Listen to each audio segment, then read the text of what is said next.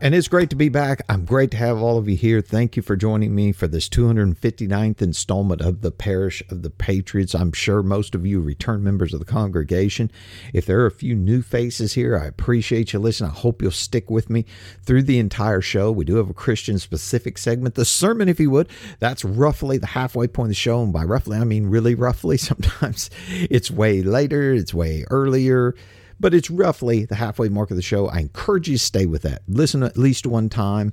I'm pretty confident that it won't be anything like what you think. If you're sitting there thinking, man, I don't need to hear all that. Just give it a shot. Give it a shot. I've even had people write to me that say that they're not believers and they still tune in for it. As they say, it's still interesting. And so I do encourage you to stick around for that. If you do get something out of the show, don't be shy. Pay those tithes. It's not like I'm asking for 10% of your income. Whatever you can throw in the plate, I do pass the plate around, and I humbly accept. I appreciate what you can put in there. If you look at the description page for the show here in Radio Albin, you look and I've got snail mail. That's it. Right now, I'm just snail mail. I'm not doing cryptocurrency right now. May or may not reintroduce that down the road. I'm really trying to get away from it. I really am. So I got some, it is the ultimate privacy coin. You put an envelope in the mail.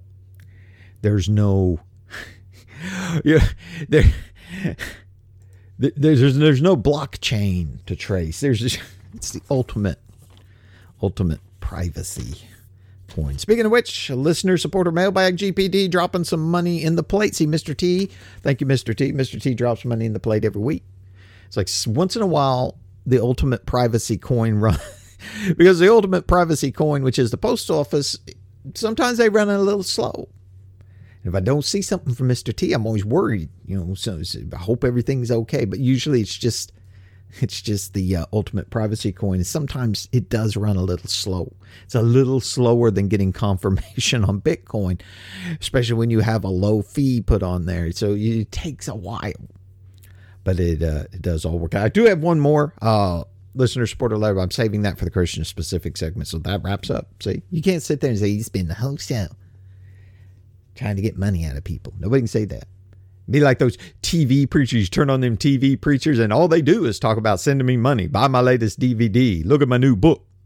Send money. We're having a telethon. What a telethon. I ought to have a telethon show. The Parish of the Patriots telethon. I can do it next week. I'm not. Y'all tune in next week because I'm just having fun here. For the 260th episode, we are going to do an hour-long telethon. Be like those TV preachers. I have a goal of $4 million. A goal of $4 million. We're having a telethon for the 260th show for $4 million. $6 million. We're going to have a show for $6 million. We're going to get the $6 million. $6 million. I'll be the $6 million man. I'll be Lee Majors. You'll be old enough. Be old enough to catch that reference. We're going to telethon. Be the $6 million man. We're going to do an hour-long show with nothing but just begging you for money. Can't say that. We're 2-3 minutes in the show. We already passed the money thing. Talking about Lee Majors, $6 million man. Yes. Talk about anything. You may not be old enough to get that reference. I was thinking random things that get in my head. And the other day, I'm doing housework. So I'm fixing supper. I'm cooking in the kitchen. And I was thinking of this and I thought I ought to throw that out on the show. Like anybody cares. And I'm thinking, this is a test. This is a test of what generation. Because you got to probably be either Gen X, which is moi, or Boomer, to get this reference, But if you know what this comes from, how does it go? Cuts ham so thin, the in-laws will never come back. If you know what that comes from, cuts meat so thin, the in-laws will never come back. I know you got to be. Everybody else sitting there going, what the hell is he on about? Who cares? Cut ham so thin, the in-laws will never come back. I was cutting thin meat and I thought of that. And no, I did not have the Ginsu knives or whatever they were called. The Ginsu. Cuts ham so thin, the in-laws will never come back. The in-laws will be back. But anyway, I'm sorry. This is the first part of the show. This is where I warm up. I get to rambling. I get the rambling juices flowing, the coffee flowing. Anyway, y'all don't care about the Ginsu knives. You should. They were amazing. The guy could cut he'd cut an aluminum can with it and then turn around and just cut the paper because they were incredible. They were from Japan or something. It was back when Japan was what China is today. Anyway, I've got to get off. I'm going to pry myself off of cutting the meat so thin the in-laws will never come back. People buy into things. I look around and people buy into things that are lies. And I was thinking, I had one thing jotted down. And the reason why they sold people on this notion of the separation of church and state. Separation of church and state. We see it taken to these absurd lengths today. And it used to, of course, not be that way. Common thing obviously was written is the government can't establish a church. Like in England, they established the Church of England, which, I don't even have to tell you. I mean, you look at that mess that is the Church of England today. So they weren't wrong on that. But then, of course, they invented the courts, and as time went by, they invented this mythological separation of church and state. We all know the courts, they invent these things. But what becomes incredible is how the people will absorb them and accept them as a truth. But they don't ever stop, because conservatives will do this. The court will come out with some ruling, and the conservatives will bitch about it, but then after just a little bit they embrace it. Remember, it was basically the courts which crammed gay marriage down everybody's throat. I always remember in California of all places, they passed a state proposition banning gay marriage in California. And then the courts came in and said, no, you can't do that. Even though it's part of a democracy that the people vote for something, they don't get it. Or, it's part of our values of who we are. And conservatives will get outraged, but then after a while they embrace it. You look today, and the conservatives will sit there and say, we're the number one defenders of gay marriage, as long as they're living as good family men. It's absurd. It's absurd on their face. Separation of church and state. They embrace these things. People embrace these things after a while, and they quit questioning them. It becomes a new truth, a new reality. That's just the way it is. They had to come up with separation of church and state. Traditionally, they say, I'm in agreement with our own Dr. Matthew Raphael Johnson that you basically have some form of monarchy or you wind up with some form of oligarchy. He puts it a little different, but we're on the same page. We're on the same page. Trust me. We're on the same page. And traditionally, the church is supposed to be a check on the government's power. It is supposed to be a check on the government. So, of course, they had to get rid of that separation. Church and state, you see, you have to have that separation so there's no check on their power. Now, they're fine with any kind of idea of checking the power of a monarch.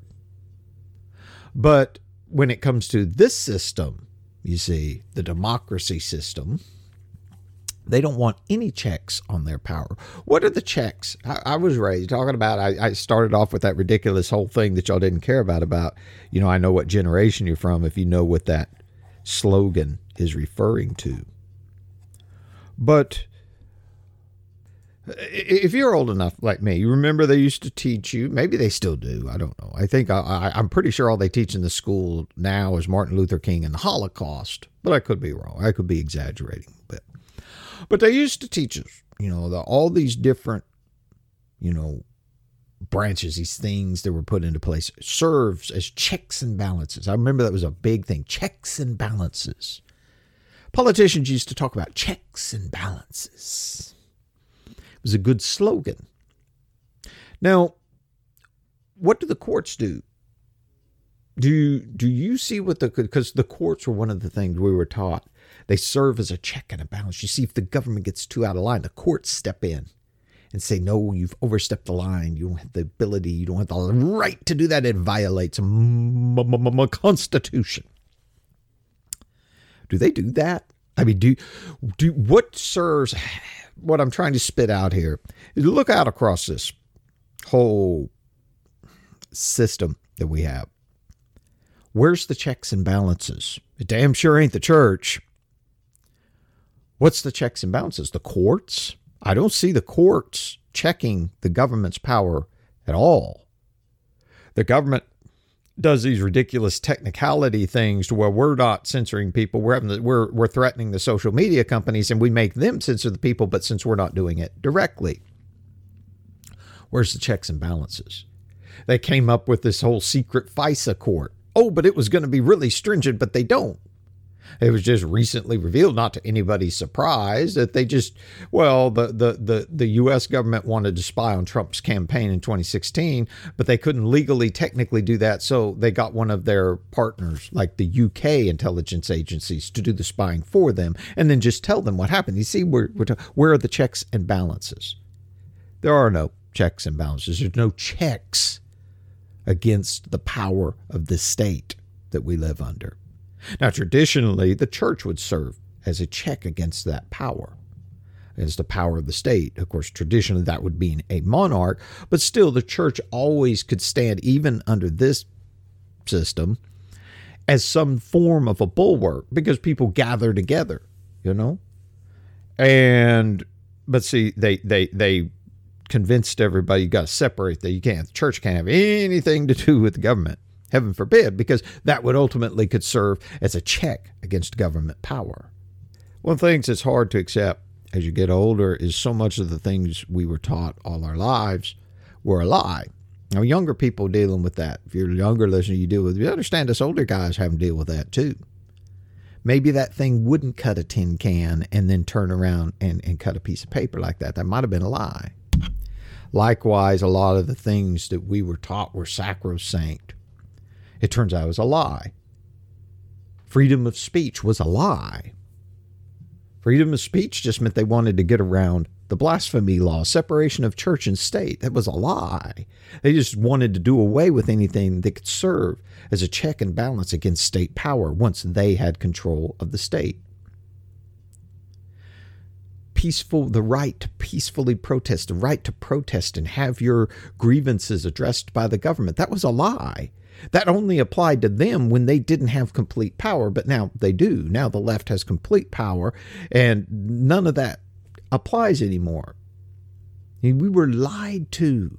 And you see people in denial. They're in denial. They say, well, I've got the right. I got free speech, and I got free speech in this country. Now, granted, I understand things are on a scale. We still have more quote unquote free speech on the scale as compared to Germany or Britain, the UK. But come on, if they tell you can say whatever you want to say, but we're going to lock you in this padded room by yourself, but have at it. See, we're not stopping you from talking. We're just making sure nobody can hear you. Can you, by any real definition, say that you have freedom of speech? It's tough. Well, the things we were sold on as these absolutes, as something to be held up as some sort of holy doctrine, they were lies. And we have a hard time. We have a hard time accepting that. They were lies. Free speech was just so they could blaspheme. Free speech was just so they could, get power. Now they have it. It's like, well, what about our freedom of speech, you hypocrites? Of course, they don't care. Try to hold them to standards where they have none. It leads to these absurdities, as if any of these things actually mean. I saw a story. I'm recording this over the weekend. There was a big breaking story the other day. They're just grabbing these ridiculous numbers now, Trump has been ordered to pay $360 million to the state of New York. Okay. As if this is supposed to mean anything. We just keep going off into the realm of the more and more absurd. You have these Satanists, and it's like they put up a Satan altar in one of the state capitals. And some guy went and tore it down, and they arrested him and charged him, because this is for sure what the founding fathers had in mind. If you're going to let people put up if you're going to let people put up a nativity scene of Jesus Christ's birth at Christmas time on the court square, then by that reasoning, because of our ideology, you've got to let the Satanists put up. You got to let them put up an altar. You see, because we got to be fair. See, we're lied to. You see, we're lied to. We got to be fair. They're never fair, but you're supposed to ignore that. We're lied to. We're lied to about all of these things growing up, of how the system works. Now, granted, back then, if you're older like I am, they did work on some level or another. It appeared, they at least appeared.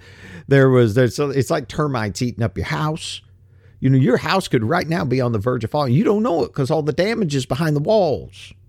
By the time you see the termites ate a hole through your paneling, and I don't even know if anybody has paneling anymore. That's kind of a passe thing too. Anyway, sorry, I'm not going to get back on that.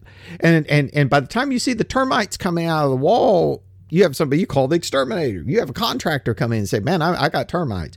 I got this exterminator come in. You got the exterminator come in. He fumigates everything. And you think everything's well and good, but you think, I better have somebody come in and look at this. And the contractor says, you got to tear your house down. It's structurally unsound. You see, it's kind of like that. Back in the day, it appeared like everything was fine. The termites were eating out through the walls. We just didn't know it yet. On the surface, it appeared that the checks and balances and that the things we were told actually worked. We had freedom of speech. People were protesting against the government, and now that's not allowed anymore because the same people who were protesting against the government then are now in power. And now you can shut the hell up or go to the gulag, be convicted of a hate crime or something. I accept reality. I do. I'm about reality.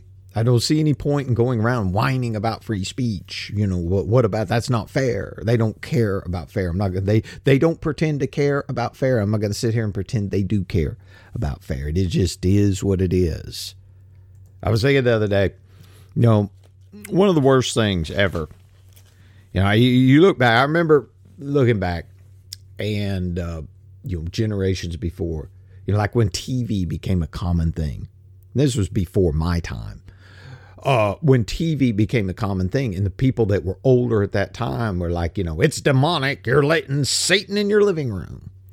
I remember hearing those stories and thinking, man, those people were backward and ignorant. And yet, again, walking in the truth. Accepting truth, and seeking out the truth means you've always got to be ready to accept that you're wrong about stuff. You can't be somebody who seeks to find the truth in the world around them if you're unable to say, man, I was wrong. Back in the day, I heard those stories about the old timers at that time saying, you're inviting the devil into your household. You're going to regret this. These moving pictures are Satan on a screen. And I remember mocking and laughing and saying those people are so backwards and ignorant. And you fast forward to clown world today, and you have to think, I can't help but to think, no, those people were absolutely right. Mass media control.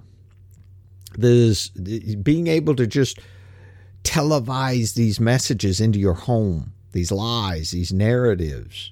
If you didn't have TV, if you didn't have TV and mass media and the movies and all the rest of it to do that, just think of how that would limit their scope. You're not, you live in Ohio. You're not going to be getting some Yankee Land newspaper like the New York Times. Even if you picked up, you living out in the sticks and you got your copy of, I don't know, whatever big city newspaper to see what's going on in the world, and you read through this. And if it was the lies that we had today, you would gather up with your neighbors and say, you ain't gonna believe what they're trying to sell us. And everybody would just laugh at it. They're saying everybody got to go around wear a mask. Everybody just be laughing at that. It'd be like, that's just crazy. Them people over there are just crazy. And everybody just laugh at it and go on with their lives. This ability to spread this mass propaganda, these mass indoctrinated, mass narratives. People write the TV was the devil coming into your house. They were right. They were more right than they were wrong. It turns out they weren't the ignorant ones. We were the ignorant ones. I was the ignorant one. Those of us that sit there and snickered at such an idea, we were ignorant. Those people weren't ignorant. They had foresight. We were the ignorant ones going, well, what? Who cares? Is Leave It to Beaver really that awful? Doesn't seem like it to me. Well, fast forward to today. Their ability to spread the mass narratives, mass propagandize the people. Look at where we're at. And tell me them people were wrong. Don't get me wrong. I mean, the technology's here. It's here. We just got to deal with it. But I mean, what's the reality?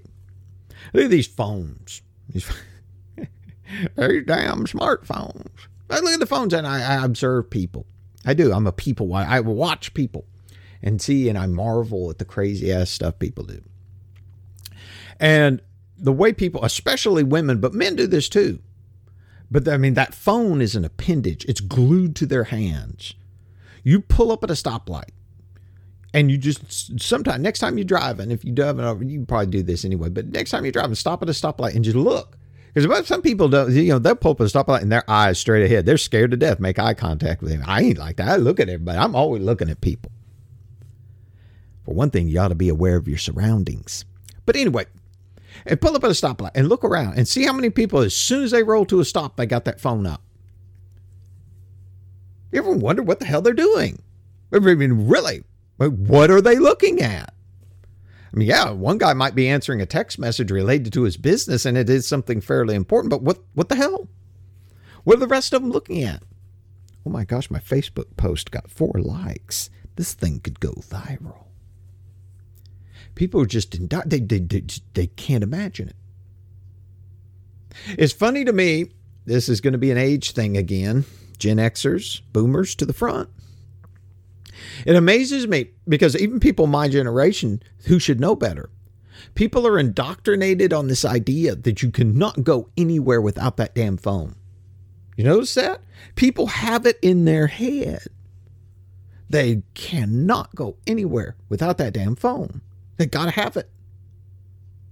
I drive people crazy because I'll intentionally leave my phone at home. Like if I'm outside doing something, the phone stays in the house. I don't carry my phone around.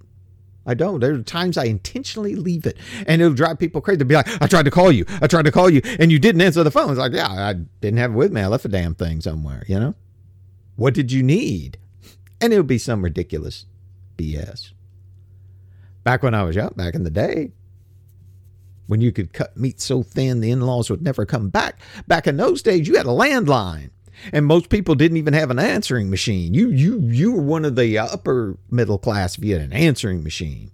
You probably had one of those big console, 400-pound console TV things in your brick home if you had an answering machine. Someone tried to call you and you weren't home. They had to leave a damn message. And if you didn't have an answering machine, which most of us didn't, then you know what? And you know what? Most of us were better off because the answering machines didn't work very good. Had a tape in there. Anyway, you had to call back later. And we got by just fine. I drive people crazy because I won't carry a damn phone around half the time. And they say, well, what if there's an emergency? And I say, what the hell do you expect me to do about it? There's an emergency. Your relative on the other side of the country was in an accident. Well, let me spring into action. This hour that I didn't have my phone on. But the point here is, believe me, there's some sort of point here, is it just amazes me to view the conditioning. People are just conditioned. They got to have that damn phone with them. They'll freak out. If they leave their phone somewhere, left their phone, they happen to leave the house without that appendage, they'd be 20 miles down the road. They'll slam on the brakes, turn around, drive all the way back to go get that damn phone because they can't have it. They can't go without it. Programmed. And the damn thing's tracking you everywhere you go. I mean, you can turn that stuff off theoretically. I don't know that you actually can. I mean, what are they tracking? I mean, you're probably just going to the grocery store, some boring tracking. But the point is, you've been conditioned now to carry the thing all the time. I mean, you just conditioned. People, they think they can't go anywhere without that phone. They got to have it. Got to look at it. As soon as they hit the stoplight, stare at that son of a bitch. Got to look at it. Something interesting on there. They're mesmerized. And like I say, it ain't just young people. People my own age or older. They just get just as freaked out. They don't have that damn phone on them. Why? How do people get so conditioned to that? You know, they just get conditioned. This is the new normal. And it's not normal at all. This idea that you have to have this, you have to be in constant contact. I've said before, it drives me crazy that people have to have this constant noise in the background. You know, I'd like to go out and eat without music playing. I just want to eat in silence. I don't need the noise. You walk in, somebody's sitting there in the other room, but they got the TV blaring. You say, why? Why? I just like the background noise. It's related to that. People don't have any idea how to have a moment of silence, how to just calm their minds. And I believe that's intentional. You know, as soon as people have a moment in their hectic, busy lives, they've got a moment. They could have some peace and quiet. You know, they could stop, reflect on the world around them, take a breath. But they don't, do they? The minute they have just a moment of calm, where they snatch that phone up and start going through that damn phone. It's like people have to have this constant input. This is something else related to this, that people have been conditioned. They have to have a constant sensory input. I spend an awful lot amount of time during my days in utter silence. You know, I do. It's healthy. This is the way you were meant. This is the way God created you to live. You're supposed to have a lot of time in silence. That's how you start understanding things. That's how you start listening and hearing God's voice, what he's telling you. I don't mean a literal voice. You have to have that quiet time. God ain't going to yell over the rest of the world. I'm not trying to start preaching early, but we're fixing to get into that. But God ain't going to yell over everybody else. You see, the world wants you having this noise. You got to have quiet. You got to have time when your mind just says, no sensory inputs. And when time silence things and think, reflect, you know, meditate, whatever, however you want to put it. You got to have that time. But people don't anymore. They get up in the morning, they turn the TV on. You know, they go to work and they drive to work. They got the radio playing. They get to work and the radio's playing at work all day, or they got a TV up in the office. So they got something to stare at. And they whip up to the stoplight and they got just a moment of silence. They grab that phone up and start looking through that phone, or they're sitting there. They go out to eat and they're sitting there while the music's playing in the restaurant and they're waiting for the food. They got to sit there and stare at that damn phone. They got to have this constant input. And who's giving you the inputs? What are they taking in? What are they perceiving? What if you look at the whole of mass media on that TV, what's on that radio, what's on that phone? And 99.999% of it is something negative, something destructive. If people have a few minutes of silence, they might start discerning that most of the stuff they're being told is bullshit. So they can't have a moment of silence. They can't have a moment to take their breath and realize they're being flooded with bullshit. So they have this just constant input.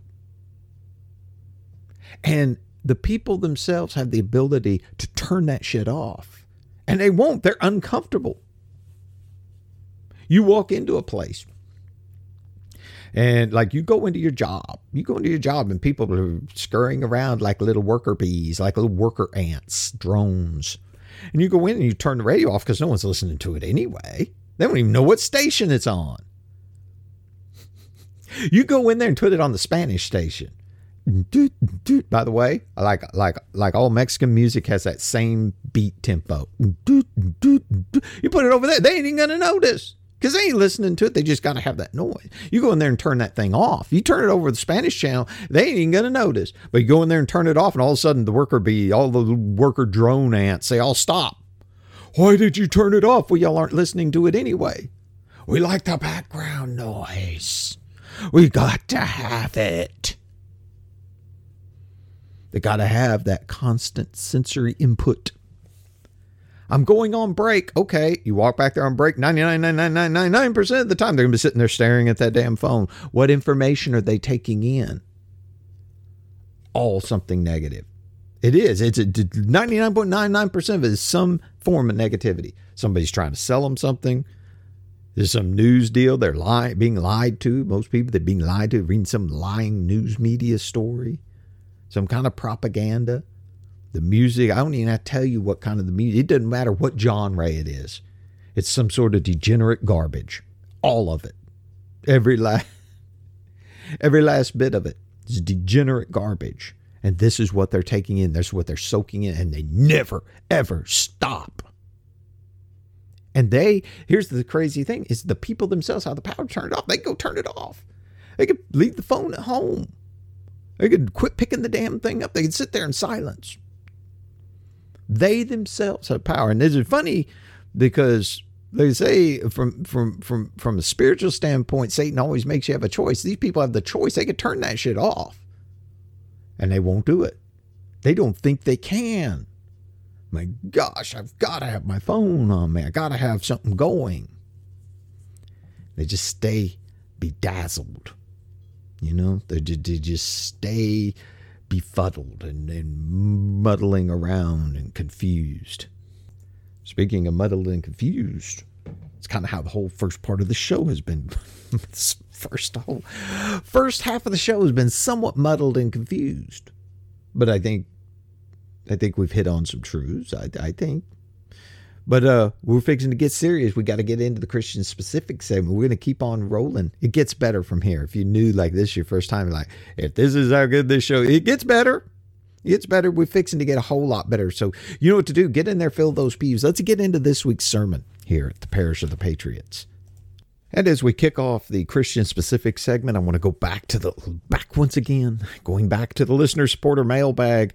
GPD, please find some support. You were right about the negative component of the MCC that will get us to the grave. But the problem is that the MCC is partly good and partly evil, a bit like me. One of the guys who contributed to bringing me to the faith told me that life is so good in the U.S. because we welcomed so many of God's chosen people, namely the Jews. At that time, in the 1980s, the remark made some sense. I was not conscious of the Jewish problem, and everything was fine in the 1980s USA. So this guy was partly holy and partly dirty. Maybe I'm the same. How should we consider the inheritance of such MCC? What would you do if you ever received more money than I can afford from a sexy girl that makes crazy money on OnlyFans, and she tells you that her MCC pastor taught her that she had better do some good deeds for the poor from time to time? And that's from an agent in Philadelphia. Thank you very much, agent in Philadelphia. Well, while I don't normally do hypotheticals, we'll start off with the last part first. What would I do in this hypothetical situation? We got some OnlyFans prostitute, basically, is what it comes down to, is prostitution. And sends me crazy amount of money. What would you do, GPD? I'm going to tell you what I'm going to do. 100% straight up. I'm going to take that money. I'm going to take that money and pay for my doctor bill with it or whatever. You know, I ain't going to lie. I'm going to take that money. Why? Because, well, for starters, in such a hypothetical situation, why would this person send it to me? They would have to be aware of what I'm doing, and maybe they're listening. Kind of reminiscent of when Jesus was asked, they were murmuring against Jesus. Well, he's eating with tax collectors and sinners and all these different people. And he says, it's the sick that need a doctor. If it's this hypothetical OnlyFans girl is sending money to the Parish of the Patriots because she's getting something out of it, then that means she's listening to the content, even if she's still wandering around living in sin. So that means something. And also it comes back to the point that, anything I receive from wherever, whether it's listener support from all of y'all, which I do, again, appreciate, or from whatever other kind of hustle I can grind up trying to make ends meet, I literally consider all of it to come from God. I thank y'all, but ultimately, I consider it from the Lord.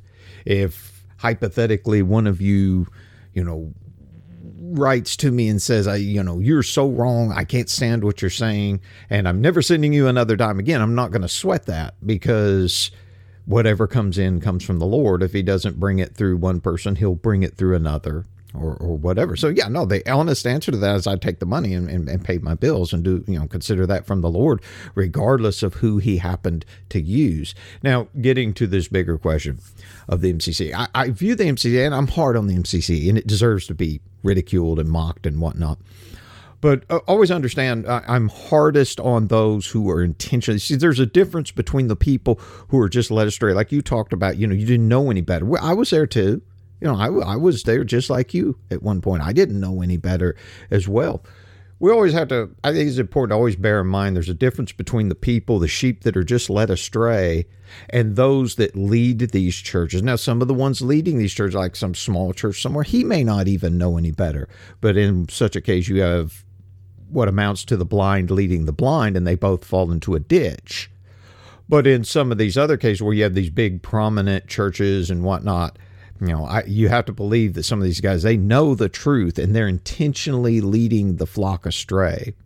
There's surely, this is a very, very bad thing. Now, I don't just mean what they're doing in this world. I mean for that person who is intentionally leading them astray.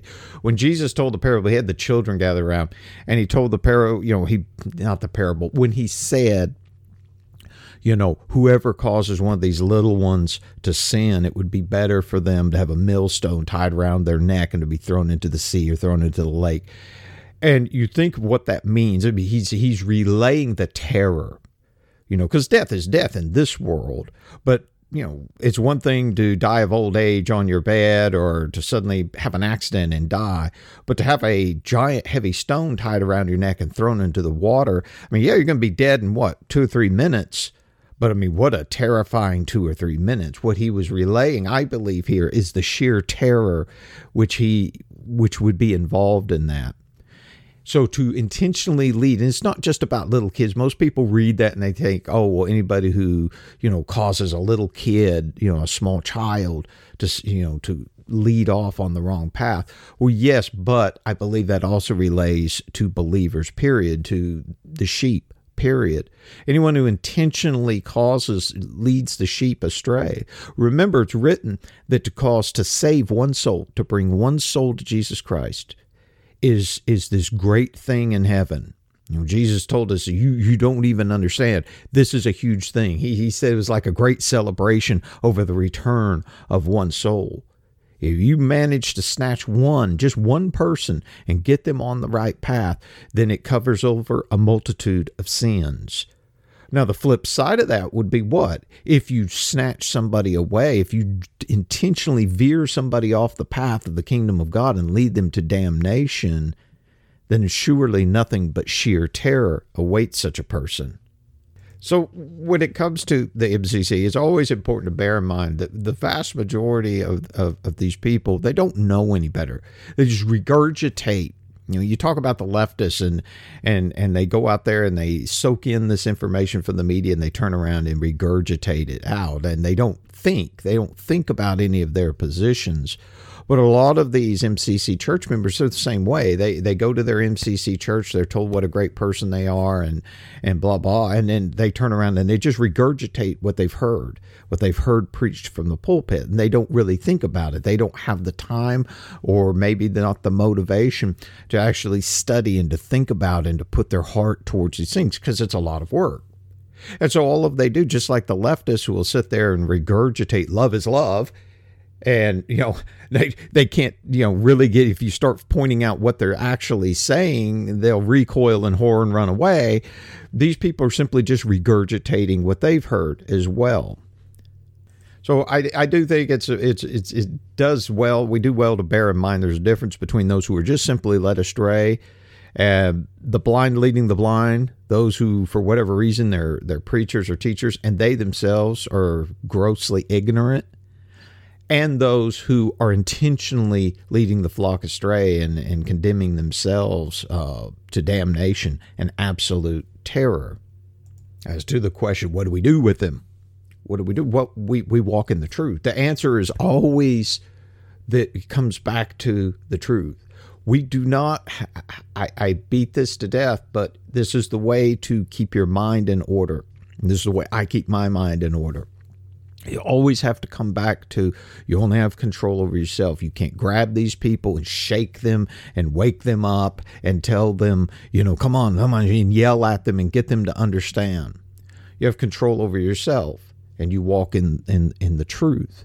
If you have the opportunity to steer somebody or to share the truth, you do so. But as far as what all of these people are going to choose to do, you have to understand, you have to accept your own limitations of what you're able to do.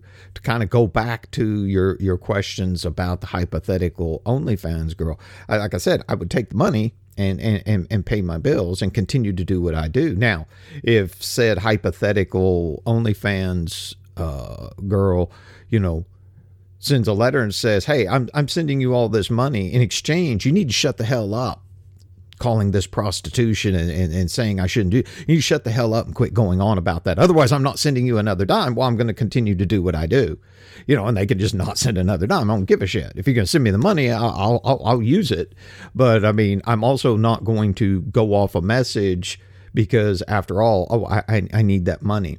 That's a trap of the devil. That's one of the traps that the devil, and to see that means you walk in truth. And this is a great segue, and I thank you for this. I really do. I like these questions. I like having, some back and forth here. It gives me somewhere to go with this. And this is a great jumping off point from something I thought we would, originally had kind of jotted down that we'd discuss, which is, what does it mean? What does it mean to simply walk in the truth? Because we say that, as Christian believers, we all walk in the truth. What does that mean? And we tend to simplify it. Well, we accept Jesus Christ as our Lord and Savior, but what does it actually mean? I mean, as a practical matter, what does it mean for how we live our lives? And I believe, because you can only, how do I want to put this? You spend time, or you should, or hopefully you can, you spend time in prayer and seeking God and trying to listen to the Holy Spirit and to try to understand what he's doing and what the things written in the Bible mean. But you can only do that for so long. I mean, you can't do that 24/7. I mean, I personally, and I'm not boasting in any way, shape, or form. I sometimes, occasionally, I will have times of intense prayer and understanding. It's like this information is flooding into me, I believe, from the Holy Spirit. And it's just like I'm trying to soak all of it in, and it's flooding to me very quickly. I hope I don't sound like a lunatic. But there are times like that, and those times will last about 30 minutes or 45 minutes, maybe an hour at the outside most. And afterwards, it's like I can practically feel smoke coming out of my ears, because it's just like I'm fried. I can't even think anymore. It's like I could just lay down and pass out for a while, go to sleep, because it's just, you can only do that for so long. But yet, walking in the truth is how we live our lives from a day to day. So obviously, it's not a matter of we're in a constant state of prayer. That's not realistic. I believe one of the aspects of actually living our lives, walking the truth, means that when we look at the world around us, we see things for what they are. And it's a lot of what we do with this entire show. It's a lot of everything we do here at Radio Out. I mean, even something like the Daily Nationals, we talk about news stories or topics of the day, and we try to talk about, what that means, the actual truth of the matter. And this is all related.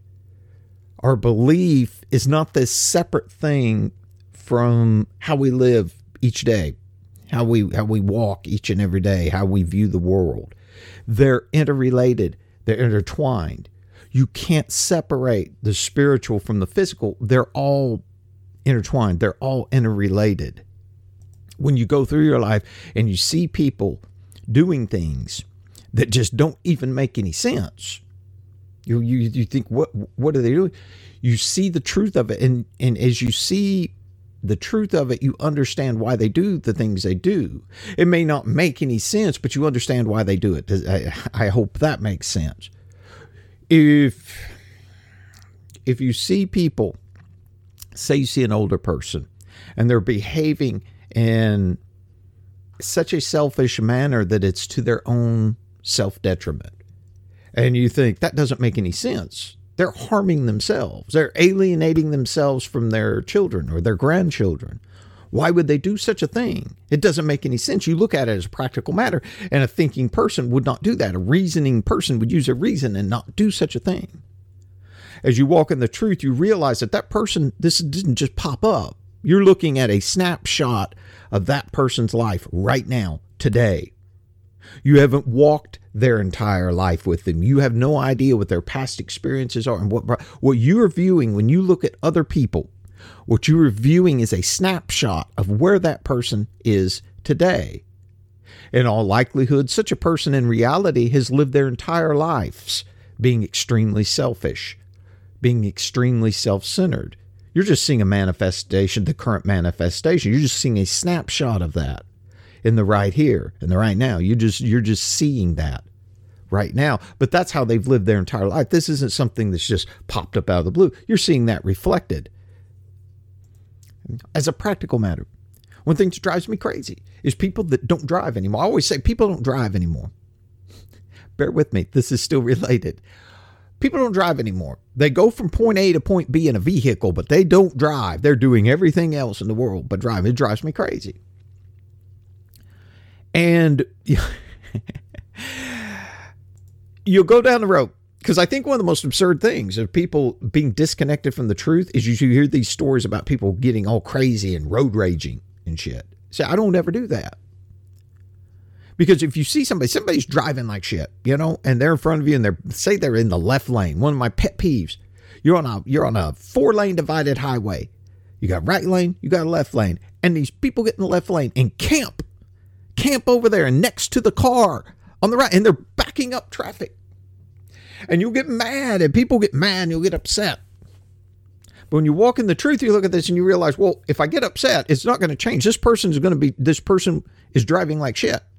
This person was driving like shit last week, and they're going to be driving like shit tomorrow. For whatever reason. Whatever you do, your reaction to that, your emotional reaction to that is not going to change how that person drives. Trust me, it won't. You're not. If you blare your horn and flip them off out the window or whatever the case may be, they're still going to drive like shit. Tomorrow they're going to get up and drive the same way they're driving now. So the only one who's being affected is you. You see, it circles back to that whole you only have control of yourself. How do you have control of yourself? You see the world for what it is. You walk in the truth. Whatever reaction you have is not going to change that person's behavior. You just live your life. And when you see that and you're like, boy, this is aggravating. I got somewhere to be. And this idiot is camped in the left lane. But you're going to get where you're going to be. And tomorrow you won't even remember it. You'll be moved on to something else. And you see that for what it is and you just chill out. You just chill out. Wait for your opportunity to get around them and you go on with your life. Now that's kind of a trivial type of thing, but it applies, on a broader scope. You see things for what they are. Now, because as you look at the truth of the world around you, you can get upset. We do, like I said earlier, we do these stories on the Daily Nationalist. The government lies to us 24/7. The media lies to us 24/7. Now, there's ways you can react to that. You can look at that and know the truth, and it can make you very angry. And if it's a godly anger, well, that's fine in itself. But again, like the person camped in the left lane, you always have to bear in mind that you don't have the ability to change what they're doing. You have the ability to speak the truth. You have the ability to not accept their lies and to reject them. And that's it. When you sit there and you walk in the truth and you see all of this nonstop lies, yes, you can look at it in disgust. And you can even have a reaction to it of godly anger. But you always have to walk in the truth and realize, I can't help what lies CNN or the New York Times or the White House or whoever decides to put out there tomorrow or today or next week. I don't have any control over that. I do have control over myself, and I reject their lies. And as such, instead of being hyped up and angry and frustrated and I'm grinding my teeth because those lying bastards, I sit here and say, I know the truth. Their lies have no power over me because I know their lies, and I reject them on a spiritual level. I see people, and they'll get hung up on different ideologies, They get an ideology is a cop-out from having to put in the work of walking in the truth. People want to have an ideology, and they'll hold on to this ideology, and they'll say, this is the answer to everything. When in reality, Jesus is the answer to everything. Jesus Christ is the answer to everything. The truth is the answer to everything. But people want to cop out. They want to have this fit in a nice box, write it on one page ideology. And if it matches up with that ideology, then check, it's good. If it doesn't, then they reject it. And the truth doesn't even come into it. It doesn't even factor. They put everything against this stupid ideology. Don't get me wrong. There's ideologies that, can serve a certain amount of purpose, at least to give you a vision, a direction that you would like to go in. Whether that's wrong or right depends on what that ideology is. But to sell yourself for the ideology to become an idol for you, you just set yourself up for failure. A good example of this. I'm not on social media, praise the Lord. I really mean it, praise God. In the name of Jesus, I'm not on any kind of social media, but I'm aware, obviously, of their stories. And recently, Andrew Torb over at Gab, on the Gab platform, he came out, made an announcement, and he said that, all the porn bots and spammers and a lot of these troll accounts, whatnot, he says, they're all coming from these IP addresses from the same place. So he mass banned these IP addresses, and they were all from Israel. And, there was, you can imagine, of course, what the reaction is.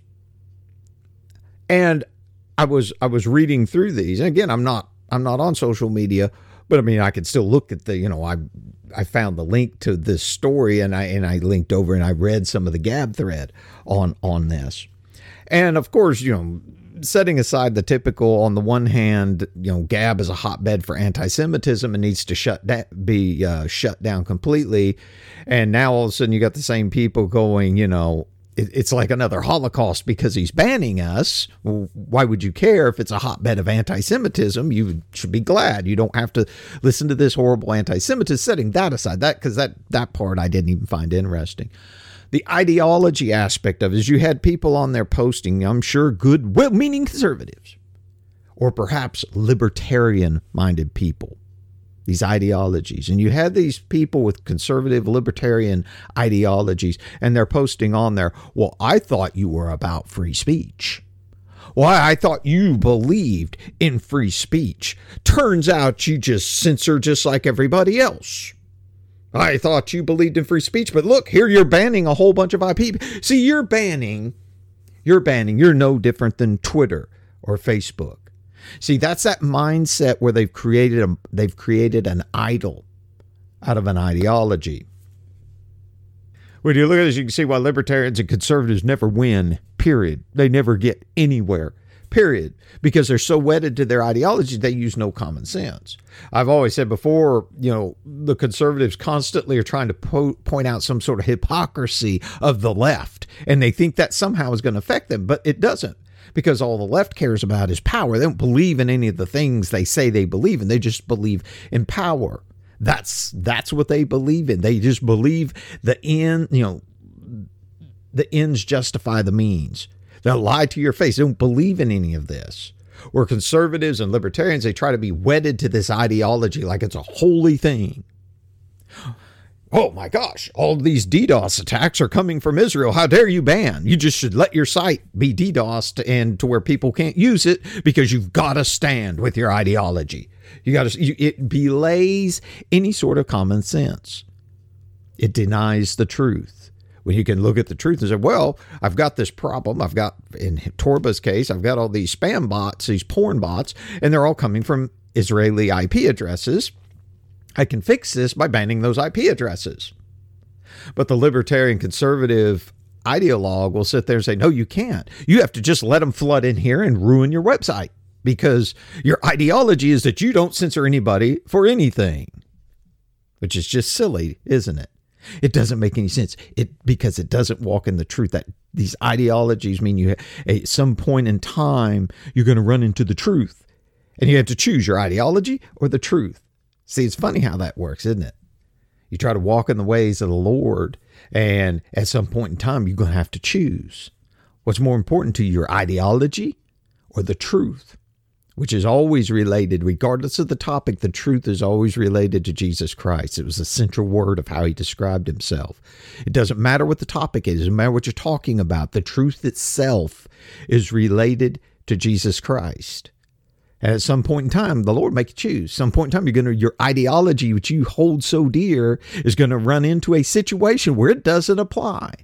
It runs counter to the truth. Now, you can either choose the truth, or you can just cling to your ideology as though it is holy, in which case you've proven that it is an idol for you. The truth is always the answer. Our listener here with the letter talking about MCC church members, and you'll hear these people say something along the lines of the only reason God is blessing America is because America supports Israel. Because, same name as... I just always come back to that because it's so childlike and stupid on its face. I always have to repeat that because same name, because that is literally their reasoning. That is how far their looking into these things has reached. Well, it's got the same name, so it has to be the Israel in the Old Testament. And yet, if you ask these people, in what way is God blessing America? You're claiming God is blessing America, and I'm looking at this third world tier spiraling downhill hellhole, corrupt shithole, and in what way? In what way? What are you even talking about? You see, there's no truth there. They can't even look at or accept the world for what it is. They have to sit here and make up that somehow God is smiling and raining down a blessing, an undefined blessing of some sort on America because we send billion down. We explain that. Explain the connection. Does the U.S. send $1 billion worth of bombs and money to Israel, and in exchange our GDP goes up 2%? These people can't explain it. They can't. They just regurgitate what they've heard. The answer is always true. We walk in the truth and we understand the world around us. We understand why people do the things they do. The listener here mentioned the Jews. And so many people get off track with that. The Jews' behavior, it doesn't make any sense outside of the spiritual context. You understand some of the motivation of why they do the things they do. It can only be understood from the spiritual context. I've touched on this before. I don't have time to really delve into it today. Maybe we'll revisit it at some point. I don't know. Probably the way I repeat myself. But people don't appreciate the process of the crucifixion of Jesus Christ. The whole back and forth before Pilate, the whole accusation, the whole thing is a process from start to finish. If you think of it as a trial, which it was on in the literal sense, but I mean it was beyond this. This was the new covenant being established right there. There was a back and forth. This was the legal. What do I want to say? The hammering out of the new covenant. This was a hammering out of where everybody was standing in the context of this new covenant. What God was, this was literally a court case. If you think about it, beyond the court case of putting Jesus on trial, it was a court case establishing the new covenant. And when the Jews, the Pharisees, as represented by the Pharisees, because that goes back to following, I kind of touched on this before, that goes back to tracing a bloodline back to a certain people. And this is where I'm really trying not to go chasing too many rabbit trails here. But I mean, there's parts of the Bible I just read the other day, and I believe it was in the book of John, and it was relaying what was some of the things that were going on when Jesus was walking the earth, and it says something along the lines of, they had to leave here because of opposition from the Jews, And then it says, like 2 lines later, well, all these Jews were gathered up around them and talking to them, and it seems confusing.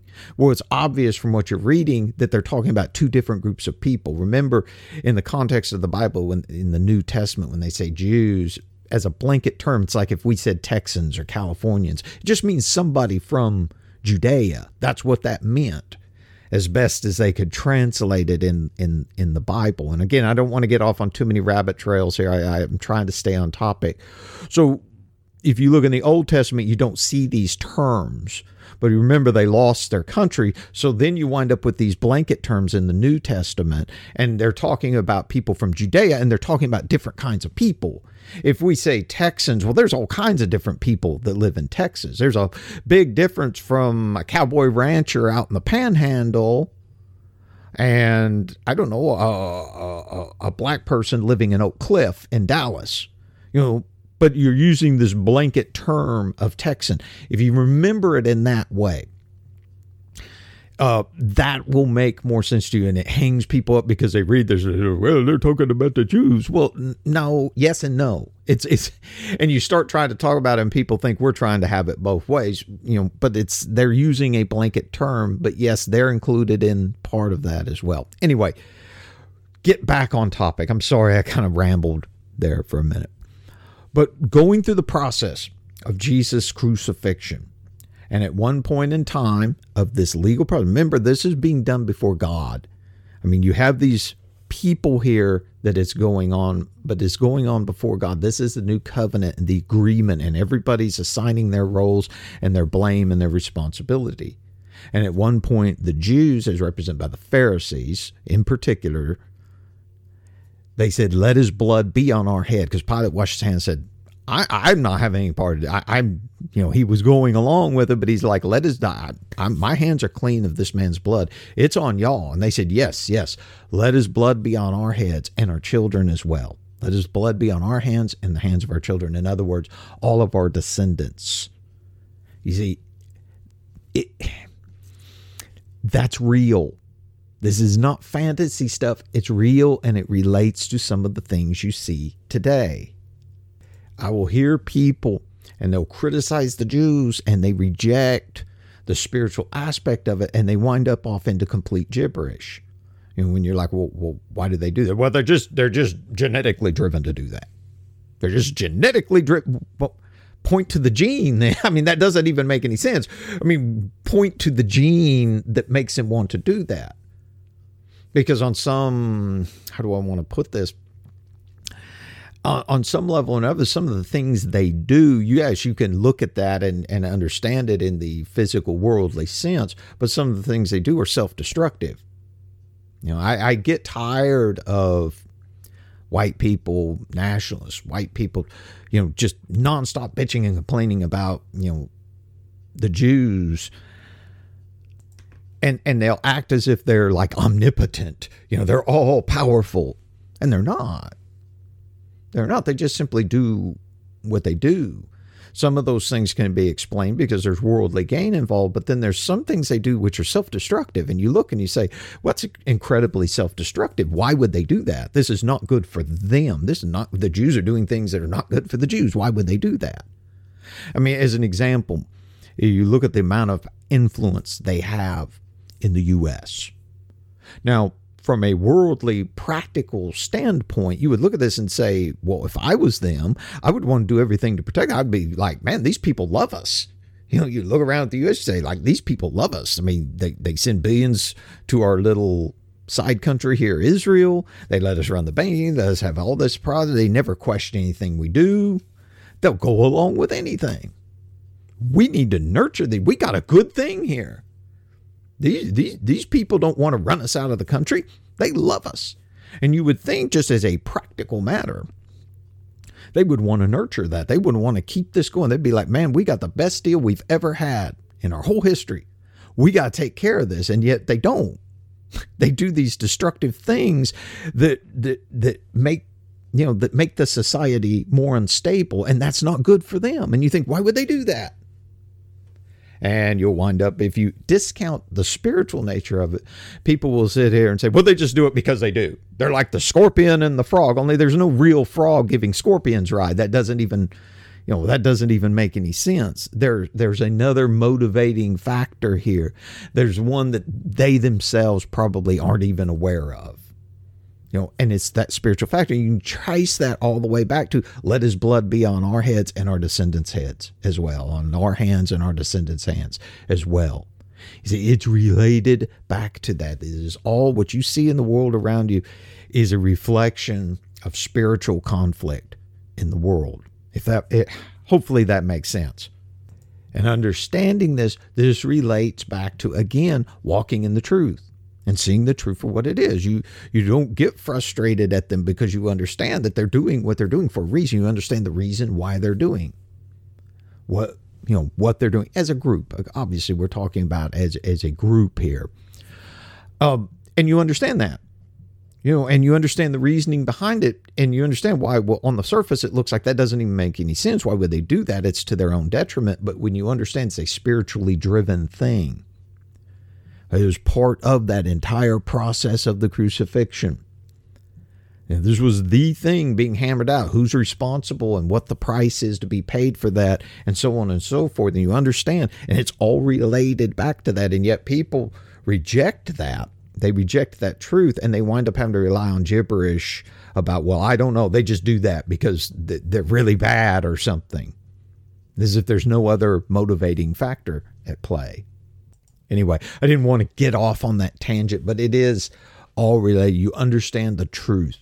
You understand the truth of the world around you, why people do the things they do. And even though you're looking at the world around you and you're trying to walk in truth and understand why people do the things and things happen the way they do and the reason behind it all, those things will all relate. The truth always relates back to Jesus Christ. Again, regardless of the topic. It doesn't matter what the topic is. If it's the truth, it is related to Jesus Christ. So you walk in that truth and you see the world for what it is. And when you do that long enough, it doesn't lead to frustration. It leads to understanding. It leads to the proper context and keeping things in their proper context. Anyway, I got to wrap up on that note. I hope that I always wind up at this part where we're wrapping up. I always wind up hoping this made sense. I hope it didn't just sound like me doing a lot of rambling gibberish. You're walking in the truth. You're seeing things for what they are. All these things. All of it. Don't get wedded to some ridiculous ideology that says, well, if you run into the truth, you have to pick the ideology. That makes it an idol. You don't do that. You walk in the truth, which means you're flexible. When you're walking in the truth, it means you're flexible. When you run into something unexpected, you look at it. The sooner you can understand the truth about whatever it is you're confronting, the sooner you can get to the answer and you can make the decisions that you need to make to keep moving forward, regardless of what that is that you run into, the better prepared you're going to be. And you get into the practice of that. Instead of weighing it against an ideology or being in denial because it's something unpleasant, you run into something, you look at it and you try to figure out the truth of it as quickly as you can, and you accept that truth, make whatever decisions you need to make, and you can keep on trucking. You can keep on moving on. Speaking of keeping on moving on, we got to get on out of here. I appreciate y'all joining us this day. I hope you enjoyed the show. I really hope you got something out of the Christian specific segment. It's the whole reason. You can just knock this down to about a 30-minute show and just do this. I enjoy the whole show. I hope y'all do too. And I hope I'll see you here next week for the Parish of the Patriots.